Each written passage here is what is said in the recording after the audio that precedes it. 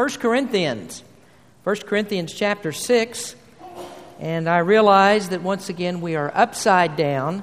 I should be preaching from Joshua tonight and 1 Corinthians on Sunday mornings, but today we've switched things around because I thought that the subject matter for the Joshua sermon was better suited for a Sunday morning service than for the Sunday night.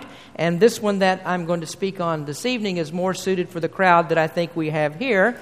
And next week we'll switch things back around, get in the right order that we're supposed to be in. But I decided that I would preach this particular message tonight because when you're teaching the Bible verse by verse and chapter by chapter, you have to take it as it comes. And so you have to deal with the subjects that are here, and we don't really want to skip over anything in the Bible because all of it's important. And maybe the reason that there's trouble in the area that we're going to talk about tonight is because you probably have never heard a sermon on this subject before. I doubt very seriously. I can't remember when I heard a sermon from 1 Corinthians chapter 6, these first few verses. And actually what this deals with is lawsuits between believers.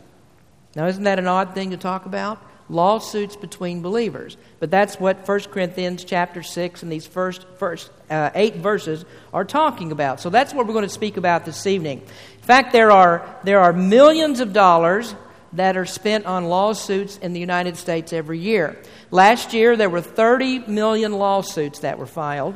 That's a rate of 82,000 lawsuits per day were filed in the United States last year. There are 950,000 lawyers in the United States, and there are 130,000 student wannabe lawyers in the United States.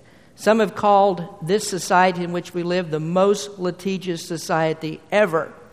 Well, if we were to consider, by taking a very conservative estimate, that some of those lawsuits that were filed last year were between Christians to Christians suing each other in secular courts.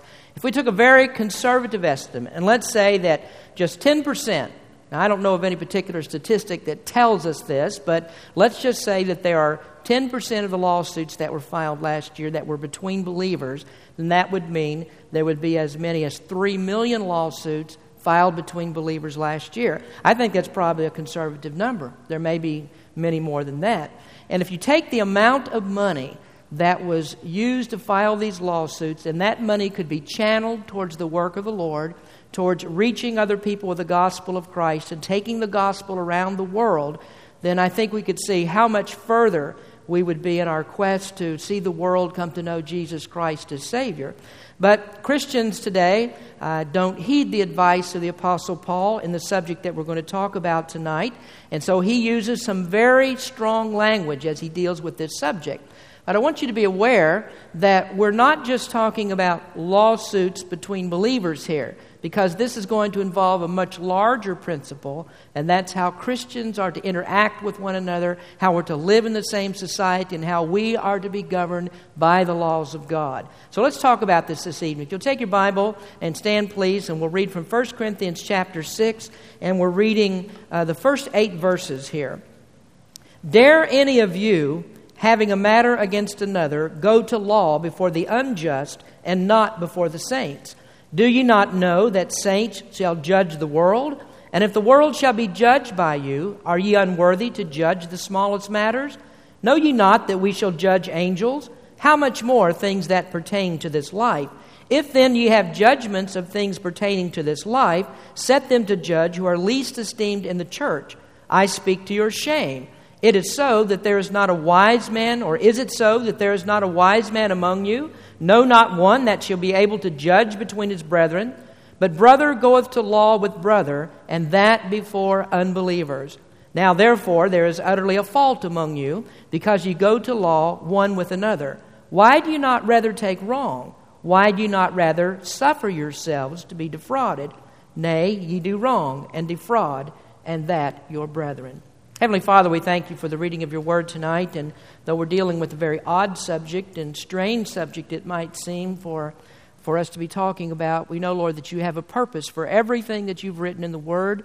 There's something that we can learn here. We just ask you, Lord, to apply your word to our hearts that we might know something more about you. In Jesus' name we pray. Amen. You may be seated. As I said tonight, we're not just talking about lawsuits, but we are talking about a larger principle about how Christian people are to live in a Christian community and how we're to interact with one another. Now, to highlight the problem that Paul speaks about in this chapter, there are examples where believers have gone to secular courts in order to force some kind of a settlement of an issue or dispute that's between two believers.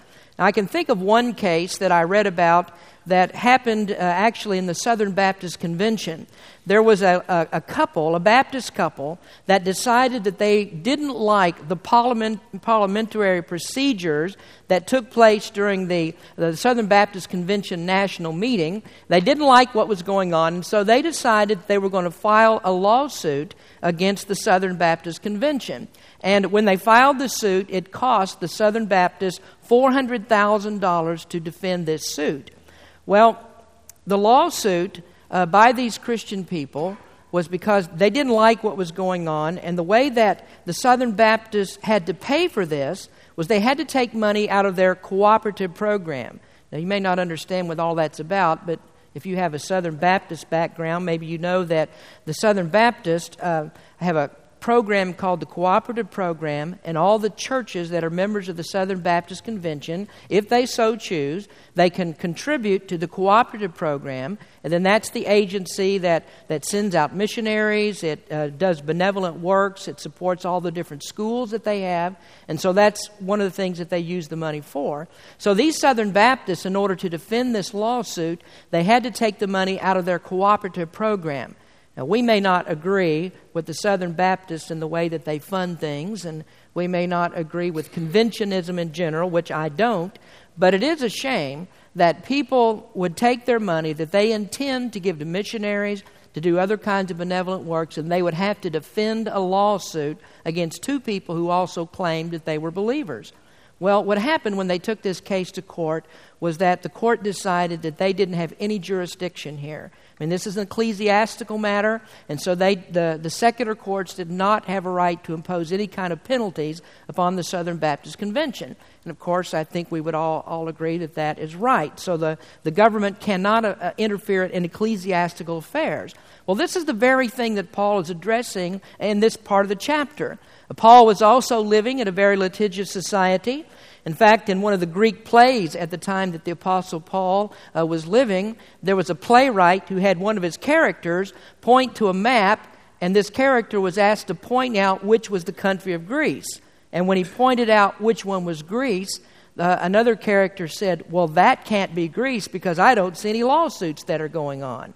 And that's how bad that it was in his society, much like it is in America today. So Paul's argument here is that these Corinthians have a problem because they're taking their disputes that they have between other Christians, they're taking those before public juries.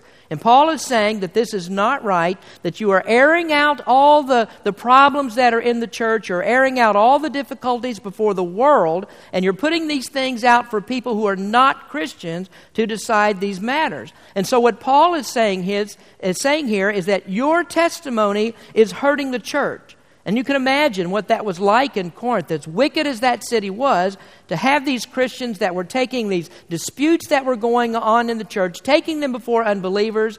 And Paul says that that is a damaging testimony to the gospel of Christ.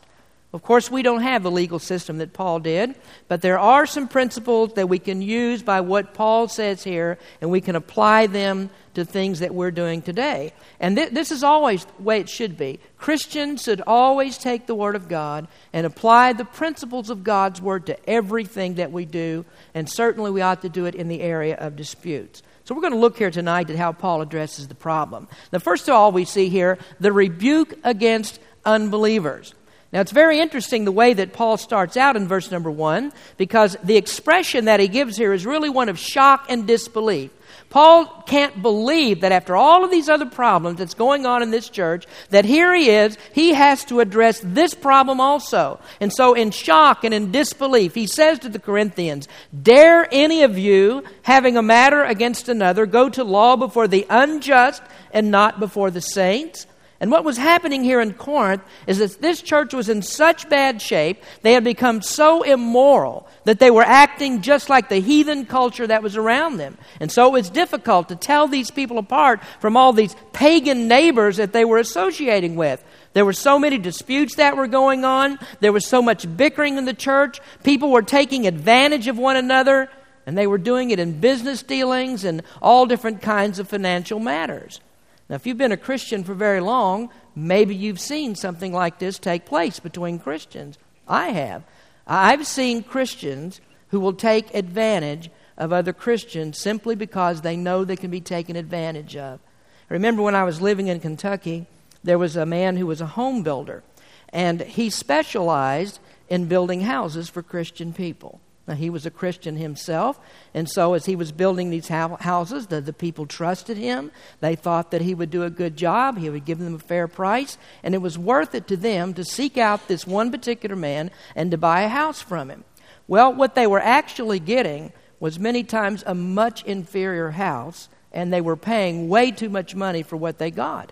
And so here was a man, under the guise of being a Christian, he's taking advantage of other Christians. And I've seen this become so bad that I've actually had to advise people in church not to do business with people who are in the church. That you'd be better off just dealing with somebody else than to cause a problem by dealing with another Christian in a business matter. And that is a sad state of affairs. When we are so wrapped up in what we want and the things that we do and fooling people and lying to people that even Christians would do something like this. We ought to be able to do business with Christian people in the church, but sometimes we have to advise against it. But here Paul has a rebuke for these believers, and he tells them that he's ashamed of them. Now I want you to notice here that what Paul doesn't say in this scripture is almost as important as the things that he does say. Now, one thing we notice here that he does not say that it's wrong to use the legal system. He's not saying that it's definitely wrong. At no time should a Christian use the legal system. Now, what he's dealing with here is Christian to Christian and not Christian towards unbelievers or unbelievers against another unbeliever. So he's talking about believers here. So that means if there's someone who's not a Christian who has harmed you, or there is a company, for instance, that has harmed you or done something wrong, then it wouldn't be wrong to take that company or to take that person to court and to seek the proper legal recourse. You know, sometimes as Christians we get the idea that Christians are supposed to be meek and lowly, and it doesn't matter what anybody does to us, we're supposed to let people run over us just because they can. Well, I don't think the Bible really teaches that. There are times when people try to take advantage of you. We see it in the business world all the time. There are all kinds of scams that are out there. And if someone tries to do that to you, and that person is not a Christian, then the Bible does not teach that it's wrong to take that matter before a secular court. It is if it's a Christian, but not if it's a non-Christian. So if people aren't Christians, it's all right to use any legal means that are necessary to take care of a problem. And sometimes I even think that it's better if you did do that, because if there's somebody out there scamming someone, if you can help stop that, that's something that you ought to do. So it's not wrong to use the legal system in that way. And we find that Paul, in fact, used the legal system to his advantage when necessary. If you look in Acts chapter 22, you remember we have a story there, and I made allusion to it in the Sunday morning sermon last week, that Paul was about to be beaten with whips by the Romans. And Paul had been accused of taking a temple into the Gentile, falsely accused. And the Jews that were there in Jerusalem, they were so angry at Paul that they were ready to tear him limb from limb. And so Paul got up to give a defense before them, and he told about how that he'd been saved on the road to Damascus. He talked about that light that had shone around him. And he also talked about how God had called him to preach to the Gentiles. And if you remember, when Paul mentioned Gentiles, those Jews became so incensed that a riot almost ensued. So they tried to get at Paul. Well, there was a Roman garrison that was right next to the temple court. They heard all of the commotion that was going on, and so they rushed over there to try to save Paul from this mob. But when they got there, they just made the assumption that Paul must be the one at fault. And so they were ready to beat a confession out of him. What they didn't realize was that Paul was a Roman citizen. And so when they were about ready to beat him, Paul looked up at one of these Romans that was about to hit him with the whip. And here's what he said in Acts 22. And as they bound him with thongs, Paul said unto the centurion that stood by, Is it lawful for you to scourge a man that is a Roman and uncondemned? When the centurion heard that, he went and told the chief captain, saying, Take heed what thou doest, for this man is a Roman. So what that guard knew, that as a Roman, Paul could not be taken and beaten or anything done to him without due process. And it was an egregious offense for them to take a Roman and to scourge him without him first being tried and convicted of a crime. And this soldier knew that if they did this, that it was so serious that they could take that soldier and they could beat him or even put him to death. So here's a case where Paul used the law to his advantage. And we notice that throughout this story that Paul went before Roman courts. He appeared before Felix and before Festus. And finally, Paul did appeal his case to Caesar. So Paul is not saying here, don't use the legal system. It's wrong for Christians at all times to use the legal system. He's talking about Christian against Christian. Then there's also something else that he didn't say. He didn't say that unbelievers are unfair. And so he's not saying that it's impossible for unbelievers to judge rightly in civil and criminal law. Now, we all know that there are a lot of problems that arise, in the United States. All these lawsuits that are filed, some of them are legitimate, and we have the best legal system in the world. I think that's true, and I think most people believe it's true. The legal system in general is good in the United States. Now, people don't say as much about lawyers. They're not too thrilled with the lawyers, Clarissa notwithstanding. She's an attorney. But it's amazing that there is so much contempt for lawyers in this country. Here's something that I read recently. The National Institute of Health announced that they will no longer be using rats for medical experimentation. In their place, they will use attorneys. They gave 3 reasons for this decision. Number 1, there are now more attorneys than there are rats. Number 2, the medical researchers do not become as emotionally attached to the attorneys as they did to the rats. And number 3, no matter how hard you try, there are some things that rats just won't do.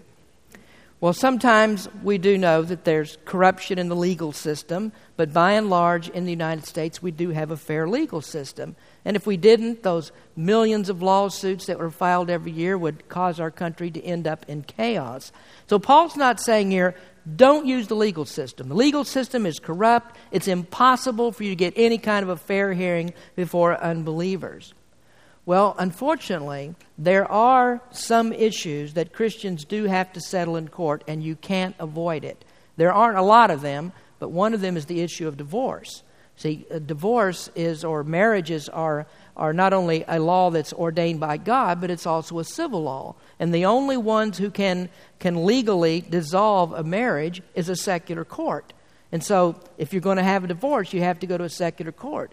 But we all know this, that before you could ever get a divorce, there are some serious questions involved for a Christian, because Christians aren't supposed to get divorces. And we're going to talk about that in a sermon a little bit later as Paul talks on the subject of marriage.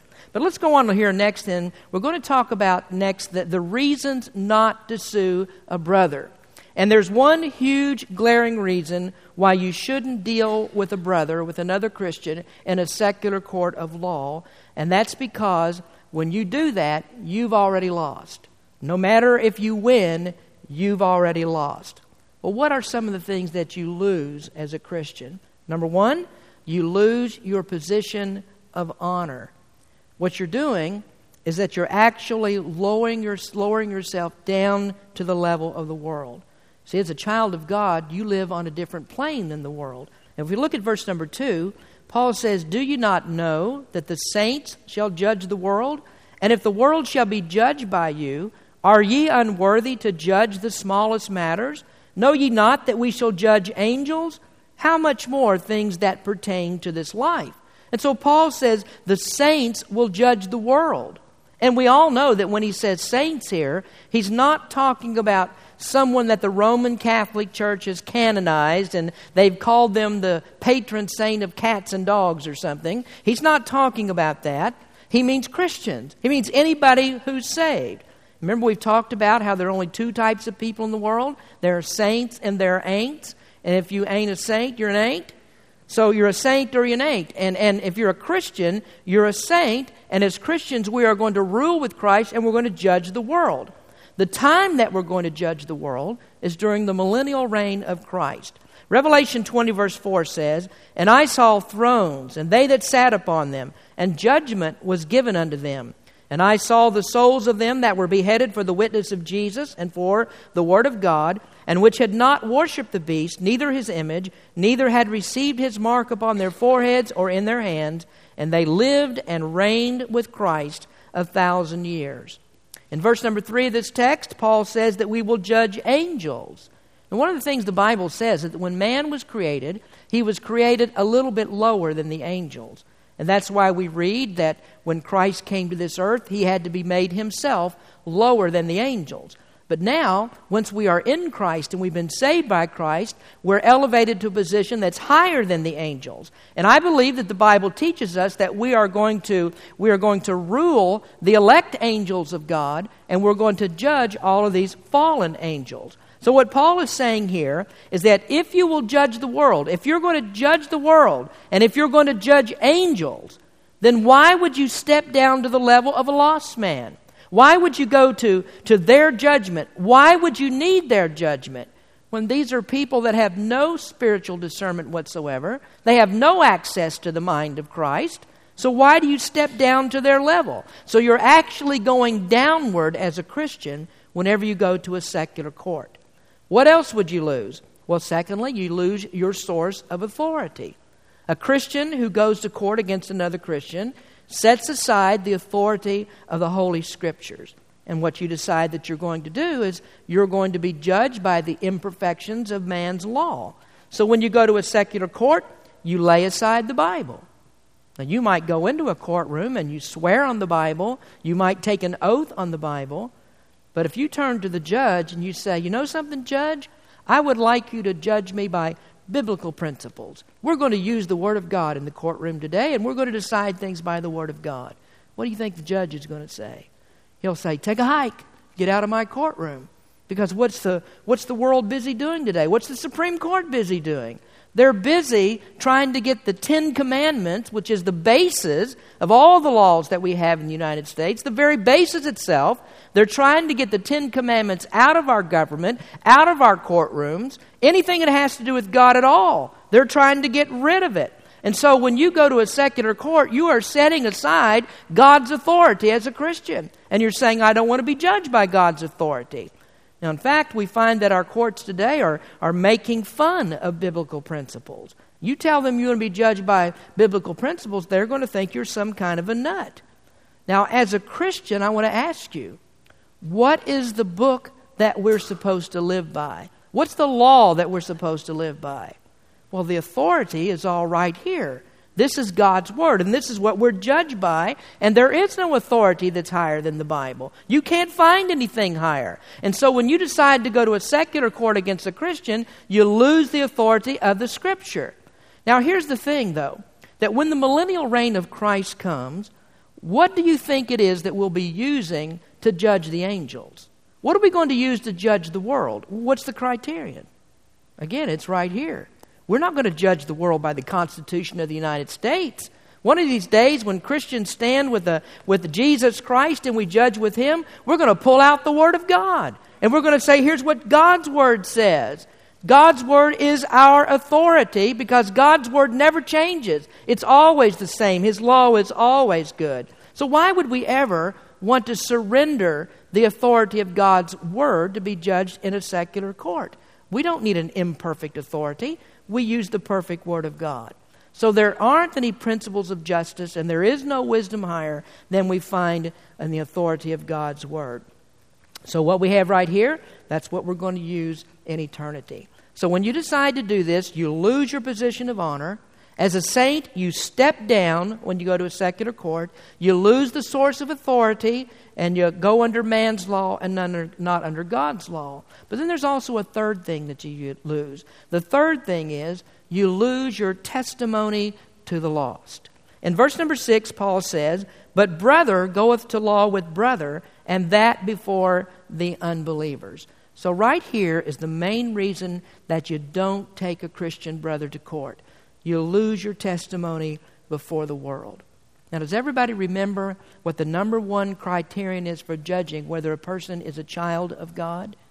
When you go to a secular court, you may go there with your Bible under your hand or under your arm, and you may park your car in the parking lot of the Santa Rosa, whatever, municipal buildings and so forth to go into court. And you might have that silver fish on the back of your trunk, and you might have the honk if you love Jesus bumper sticker on your car. But when you go into court, what is it that's going to judge whether you're a Christian? None of those things. The Bible says there's only one way that people know that you're a Christian, and Jesus said it. By this shall all men know that you are my disciples, if you have love one to another.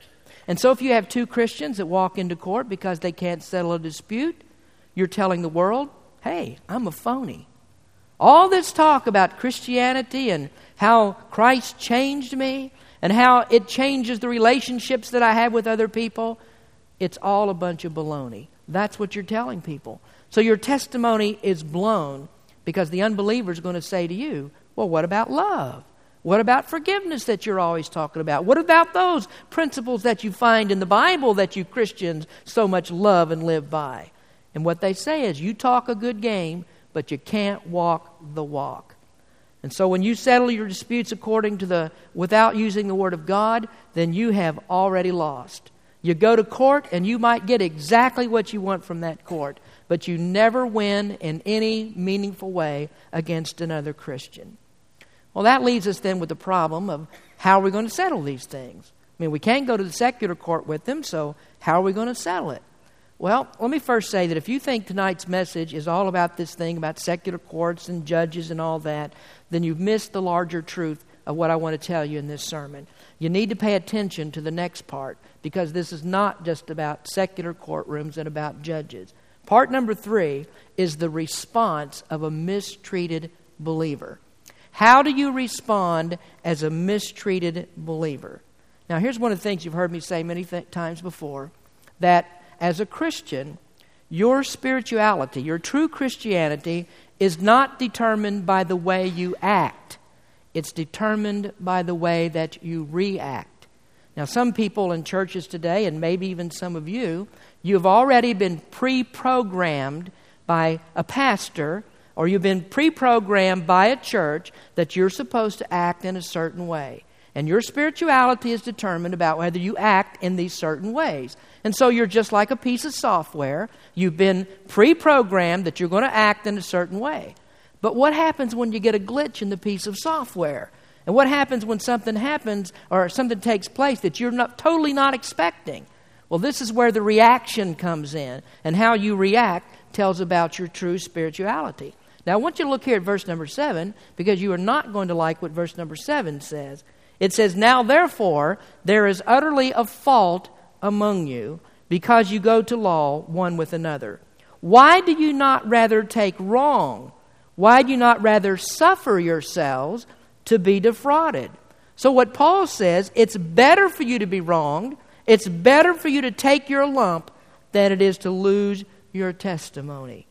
And so how is it that you respond? Well, number one, as a Christian, when you have been mistreated, number one, you must be willing to surrender your rights. Now, I know, first thing here, that when you tell Americans, you must surrender your rights. If you want to see fire in the eyes and fire or blood in the eyes, you just tell a self-centered American, you must surrender your rights. Or people go around all the time saying, I have rights. I know what my rights are. You can't tread on my rights. Don't walk on my rights. You can't do that to me. And what Paul is saying right here, go ahead and surrender your rights. Isn't that exactly what Jesus did? He came to earth and he surrendered his rights. He was co-equal with the Father in heaven. He was co-eternal with him. But Jesus didn't try to hold on to that. You remember that famous scripture in Philippians chapter 2 where Paul is writing and he says, he thought it not robbery to be equal with God.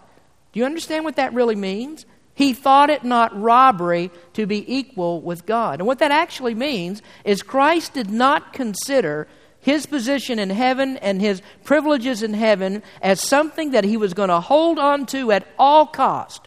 That there was no circumstance, no possibility, nothing can arise that would cause Christ to surrender those rights of being equal with God.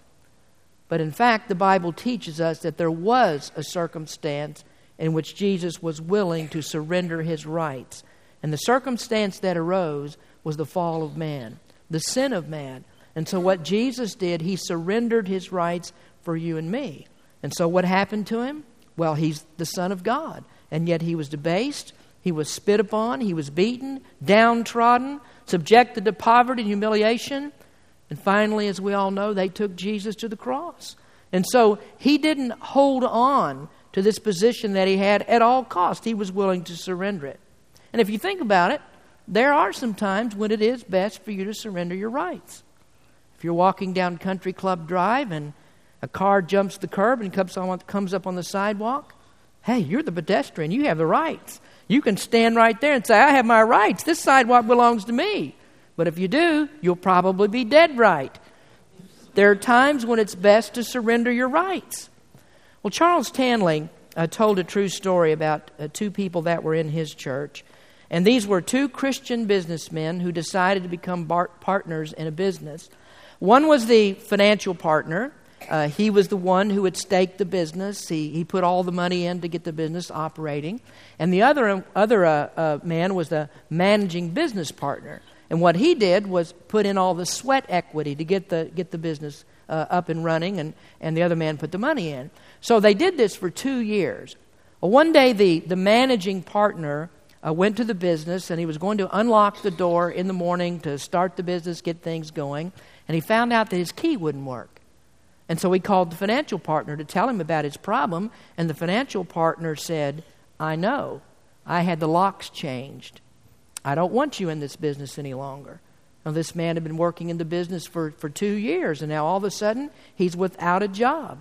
He's out on the street. He doesn't know what he's going to do. So he decided that he was going to file a lawsuit against this other Christian man who was in his church, the financial partner, because he felt that he was wrong. So he took his case to a Christian lawyer.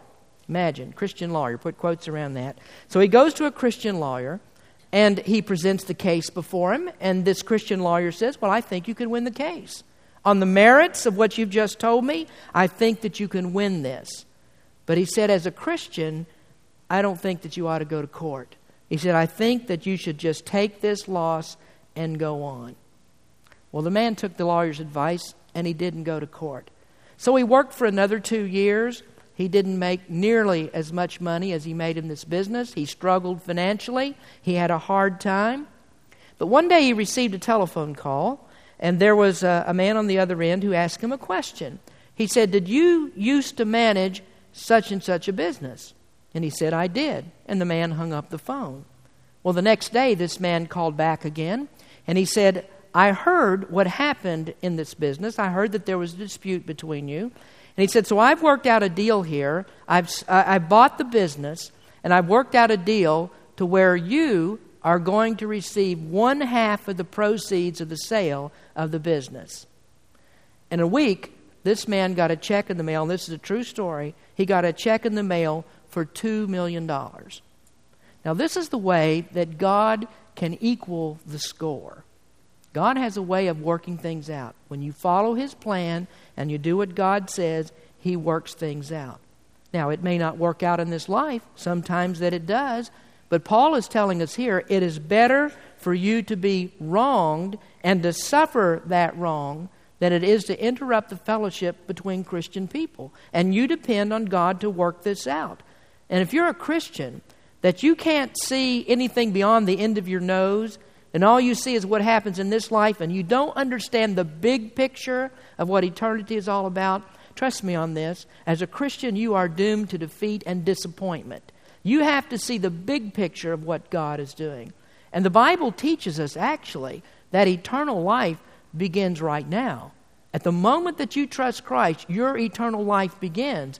And so what that actually means, in your life, it will work out. God will make sure that it all works out.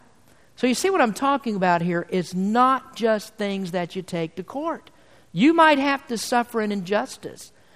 We may not even be talking about financial matters or those kinds of things and the way that people harm you, but there could be something that arises right here in the church where you think that you've been wronged.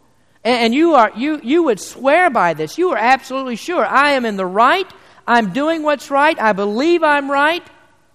And yet you turn around and you say, I am going to suffer the wrong because it hurts the fellowship of the church for me to do otherwise. And this is exactly what Paul is saying in this scripture. Why are you worried about being defrauded? Why don't you just go ahead and surrender your rights for the good of the fellowship of the church? And I've seen so many Christians who are unwilling to do this. I know that I'm right. I'm going to stand my ground. And I don't care if it splits the church right down the middle. This is what I'm going to do. And you can't tell me otherwise. Paul says, suffer yourself to be defrauded. Surrender your rights. Sometimes it's necessary for you to do it. Now the Bible does say, though, that there is a way for us to settle our disputes. So as a Christian, the next thing that you must do is you must seek personal reconciliation. You always seek to be reconciled to the person who's wronged you. Now, I could talk about court issues, but probably in this church, this is not going to happen, or it may not happen at all. We may never have a case where two members in church decide they're going to sue one another. So we'll talk about it in a different light. I do know this, that there will be disputes, and there have been disputes that have arisen between church members. And so the Bible gives us a way that we can reconcile with one another when we have a dispute. Now, actually, we talked about it a couple of weeks ago when I was preaching about church discipline. And we find the way to resolve a dispute in Matthew chapter 18. Do you take a person to court? That's not what Scripture says. When you have someone who's wronged you, the first thing that you do is you go to that person and you try to reconcile with them. You try to work the thing out in a mutually acceptable way. If the person refuses to be reconciled, the next thing that you do is you take one or two more people with you and you go to that person again and you use these one or two people as arbitrators of the case. And if the arbitration works out and everything's settled and both parties are happy, then you end it right there and you don't have to worry about going any further. But then, if you have two people who cannot be reconciled, that type of arbitration doesn't work, then the Bible says that you're to take this matter to your church. And whatever the church decides, that is binding upon a Christian. The church has the right, and the church is the one that you should take these disputes to in order that they might be settled. Now, I want to mention here one more thing before we close the message tonight. A couple of years ago, almost 3 years ago, I think it is now, I went to the General Association of Regular Baptist Churches Western Convention. Try to get all of that out. And there was a man who was speaking there, and he was involved in Christian arbitration. He was a member of a very large church, and unlike this church, there were many more opportunities for Christians to be involved in certain kinds of disputes and things that they might take matters to a court of law. And so what the members of the church had decided to do is that they would submit themselves to Christian arbitration. So this man was involved in this, and so there were volunteers in the church. Sometimes it would be attorneys who were members of the church, and they would volunteer to hear a dispute. But not even just attorneys. I mean, they're just regular people in the church, and they took their time and they volunteered that they would help to settle disputes.